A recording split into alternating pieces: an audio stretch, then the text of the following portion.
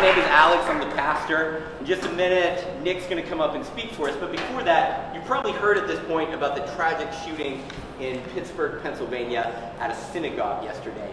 And so I wanted to take just a few minutes to pray for the people of Pittsburgh, the people of the community, the people in that synagogue. I was born in Pittsburgh, so that's where my roots are. But regardless of where you're from, that kind of tragedy is horrifying. And anti-Semitism is anti-Jesus. And any type of racism goes directly against what the New Testament teaches, that every human being has value because every human being is made in the image of God. In John, the beloved disciple of Jesus, he said, how can you say you love God if you hate people? How can you see someone and say you hate them and say you love God that you don't see? And so I want to just pray for our own hearts, pray for the hearts of our community, but then pray specifically for Pittsburgh. So I'm going to pray for a few minutes and then I'll ask Nick to come. Lord Jesus, we are so grateful that you are a good God and you're a redeemer and you're a healer. And we pray for Pittsburgh. We pray for this synagogue that was rocked by violence. And God, we pray that you will bring healing. There are families who will not see their family members this holiday because their lives were taken by force. And God, we pray that you will bring healing and peace like only you can. And God, we pray that you will not allow this to become an evil event, but Lord, that you will redeem it and you will bring good out of evil. That you will bring glory to yourself and that you bring healing to people and restoration to the community. And God, we pray that people whose hearts are filled with hate and anger and rage will be changed. And Lord, we pray that in our own community that we will be people who don't put up with racism, who don't settle for hate, but instead truly, Lord, try to live like you lived and love people like you love them. God, we pray that you will do something supernatural in the city of Pittsburgh. You do something supernaturally in the city of Philadelphia, something supernatural in our country and our world. God, that you will teach us to live like you lived and love people like you loved people. And God, we pray that you will show us ways that we can serve the people who are hurting there, the people who are trying to pick up the pieces and bring healing. Lord, I pray that you just bring that community together. And God, I pray that your presence will be there with them and that they will know that you love them and that you have not abandoned them or forgotten them. And I pray all these things like I believe Jesus Christ will. Amen. So you guys are in for a real treat tonight. Anytime you don't have to hear me, you're like, yes. Good job, but you really are in for a treat because Nick is speaking for us. So, little backstory on Nick. He's a Villanova senior. He's going to be a doctor. But Nick is also very special to my heart because he was the first college student we connected with after we moved up here. He's also the first person we got to baptize as a church. So he's like a lot of Horizon firsts go to Nick. And it's just been so much fun over the last 3 years getting to know him, watching him grow, working through leadership books together, working through what does the Bible say and who is Jesus. And it thrilled me last year when he, before we started services, we were doing some online services, and I said, hey, do you want to speak one during Christmas? And he's like, yeah. And he did a great job. He blew it away. And so now that we actually have real live people to sit in front of us, like, you should come back and talk again. And I know he's going to do a great job. So give him a great round of applause as he comes.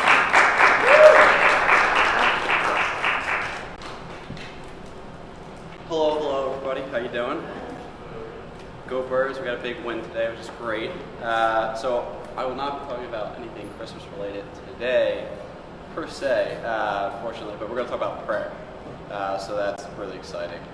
So I focused on Matthew chapter 6, specifically verse 7, but I'm going to read 5 through 8. Should be up on the board, there it is, just for context. So we're going to get started. So whenever you pray, you must not be like the hypocrites, because they love to pray standing in the synagogues and on the street corners to be seen by people. Truly I tell you, they have their reward. When you pray, go into your private room, shut your door, and pray to your Father who is in secret. And your Father who sees in secret will reward you. When you pray, don't babble like the Gentiles, since they imagine they'll be heard for many words. Don't be like them, because your Father knows the things you need before you ask Him. So that's pretty profound. We're going to start out Babbling's pretty boring. I'm sure you've been in lectures where someone's talking, they're babbling on, you don't pay attention anyway because it doesn't matter what they're saying, just they go on babbling. So that's kind of like the message I'm getting from the first part of Matthew 6:7. When you pray, don't babble like the Gentiles do. All right, well, we know not to babble, but what are the Gentiles? Who are they? Why are they in this passage? Well, Gentiles, different translations, they could be hypocrites, or they could be pagans, depending on what translation you get. But essentially, there were people that, like the chapter 6 said, that would go in public places and stand before people. Just gotta display the prominence, like yes, like we are together, we are praying in front of people. But it wasn't, for their own, what they thought salvation. Excuse me. It was for everyone else to see them. We know God can see right through that. That's not what He wants. So we're not supposed to babble like the Gentiles, babble like the pagans, and say these empty words. That's not what God wants. It's not what He sent us to do. We've all had times, like I said before, we were in lecture or something like that, we're listening to someone, we know they're being fake. You go up, I've been a part of a lot of team building games. I really don't like team building because a lot of it's just empty. It just feels empty to me. You go up to someone and you're like, hey, how are you? What's your name? Oh, I'm Nick. I go to Villanova, I'm a bio major, whatever. You go to the next person, you forget everything you said. And you're like, well, it's kind of like empty words you're saying. And you don't feel welcome, and that's not what God wants. God wants us to feel welcome in His community. So babbling is boring. We don't want babbling. There's also a part specifically to prayer, kind of shifting gears here, where we can pray these prayers, and we pray every night. You can say the same prayer before you go to bed. Sometimes you get like habitual, and you kind of you don't really mean the words you're saying anymore. You just kind of say it to say it. And I've been in that as well. I'm sure people out there have. But that's not what God calls us to do. He wants us to really focus on, even if we say the same prayer every night, that's okay. God really wants us to focus on the words that we're saying and really mean what they say. There's times we can just memorize prayers. Coming from a Catholic background, I did it like every day. We got the Lord's Prayer, Hail Mary, whatever there is. There's a lot of them. I forgot most of them now because I didn't have any meaning behind them. There's meaningless words. There's a word, acrimony. Don't know what it means, but there it is. I don't know what it meant. You can memorize a word for a vocab test just like any other test, and it's kind of meaningless. You forget it 5 minutes later. Well, that's all I thought about prayer. Growing up, you would get this 2-page list of prayer. You're like, okay, you pray this when someone dies. I'm like, well, I don't really know what this means because first of all, it's like archaic English. You don't understand what that is. And then second, it's like, I don't really feel how this prayer is telling me to feel. Like everyone's different, so it doesn't really encompass that. And God wants us to connect with Him on a personal level. It's not some kind of scripted dialogue that we go through. So that's kind of like the first part of this. Don't babble. Don't say whatever. Don't go on endless tangents like you might think I'm doing right now. Or well, stay tuned. We'll see. Just mean what you say and focus really on what the words mean and have a relationship with God, because that's at the end of the day, that's what He wants. He wants a relationship with you. He wants to hear what you have to say, not someone who wrote something else for you to say. So that's kind of like the first point. Just kind of segueing off of that, God doesn't want us. This relates back to the Gospels. God doesn't want us to go through the motions in anything we do, not only praying but anything. We could get caught in the rut of like, all right, well, Jesus died for us. We don't earn heaven, we're given it, it's a gift. Does that mean we can do whatever we want? No. Well, we know that, but do we get caught stuck in this rut sometimes when we're just kind of mindlessly going through the motions? Like, I went to service this Sunday, I go to small group, and I pray every day, but what does that mean?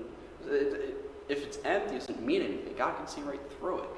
And I struggle with that a lot sometimes. I'll have weeks where I'm so busy with school or work or just things going on, and I'll forget to actually sit down and take time for God and mean the words that I'm saying. And that's hard to do. It's a challenge for me. And that's what I challenge everyone here to do that this week. We'll come back to that a little bit later, kind of like homework, which is fun. But sometimes it really benefits me in my life, and whether it helps me de-stress or get back on track and refocus what I'm actually supposed to be here doing. Just sit down and don't go through the motions and think about, what is my purpose? What does God want me to do in this situation? Really think about that and have a conversation with him. Because at the end of the day, that's what he wants. There's a second part of Matthew 6:7. They think their prayers are answered merely by repeating the words again and again. Well, that's the same thing. That could be extrapolated to motions. You're going through the motions again and again, and that's what we don't want to end up doing.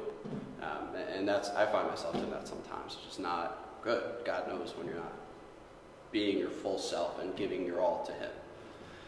So that's essentially going to be the challenge this week, is to think about everything you're doing in regards to God, especially in prayer, specifically focusing on prayer, obviously, because that's the big the topic for this sermon series.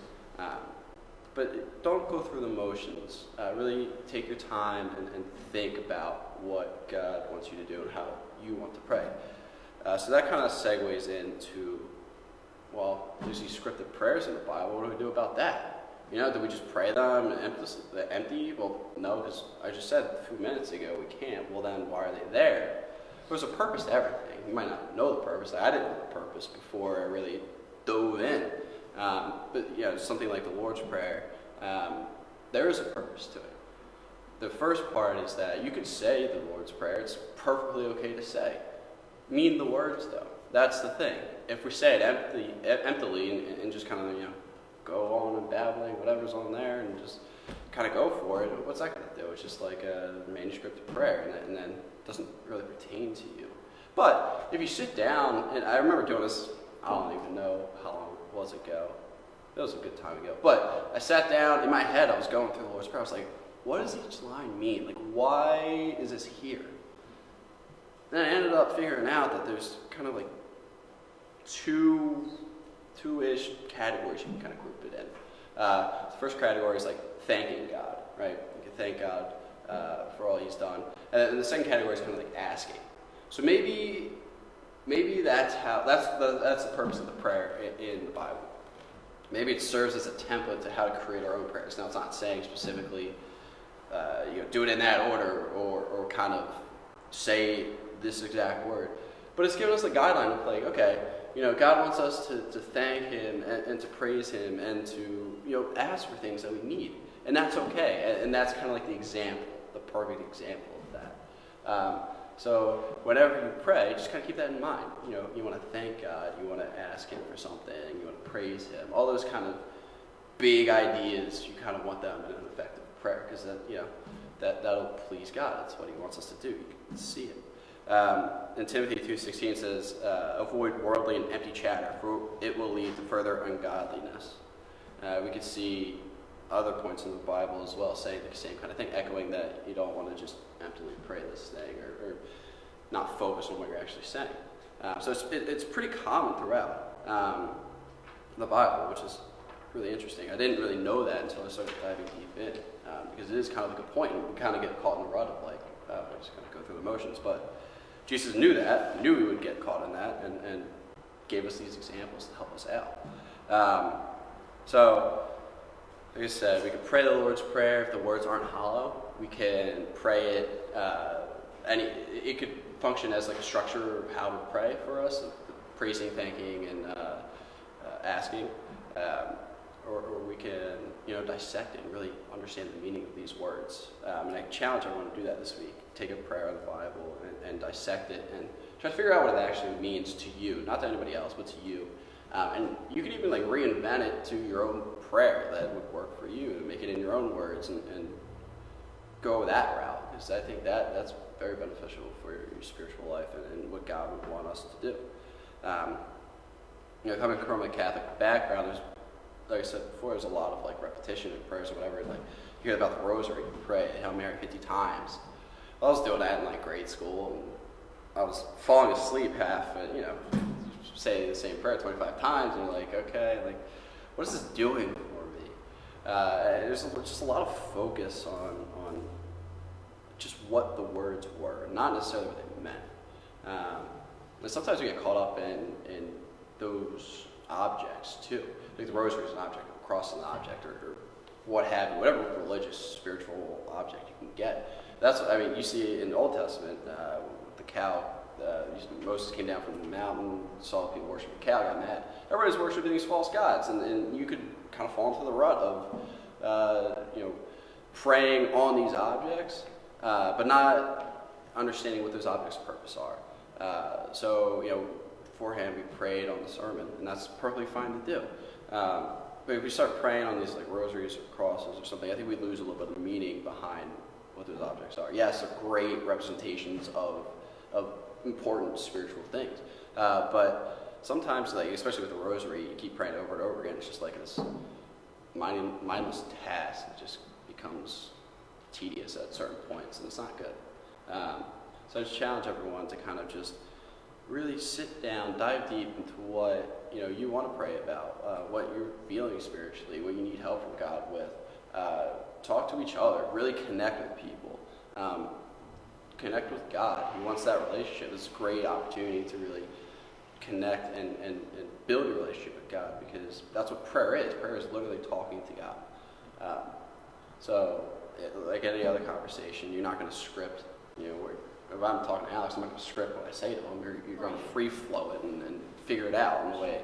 So do that when you're praying. I think it's kind of eye-opening when I first started doing it, because it really changed your perspective of like what even is religion or Jesus.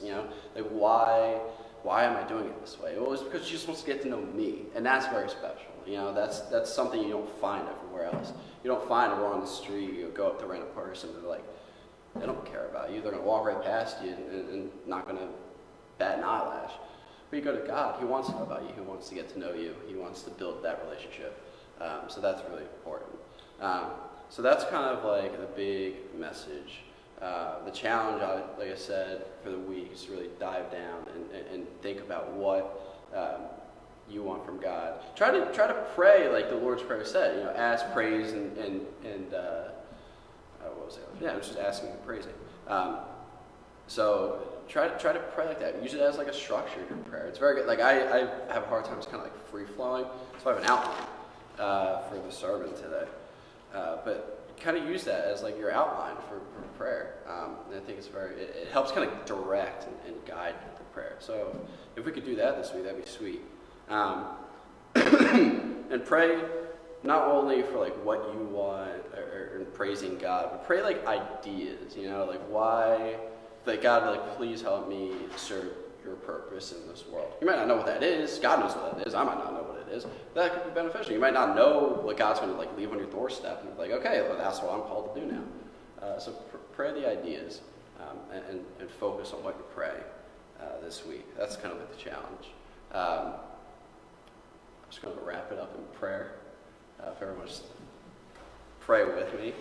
God, thank you so much for giving me the opportunity to be here this week and to talk about prayer. I know I personally have struggled a lot with prayer and its formalities, but I thank you for opening my eyes to just a conversation with you and how much that's helped our relationship and has helped me grow spiritually. Lord, I ask that we all can this week really open our eyes and ears and hearts and minds to pray with you and really connect and develop our spiritual relationship on a deeper level and grow and do what you sent us here to do. Lord, I really ask that you just bless everyone here. You go into their lives, you enrich their lives, you send your spirit and help us to live the way you want us to live. And I pray everything as Jesus would. Amen. Amen. Word is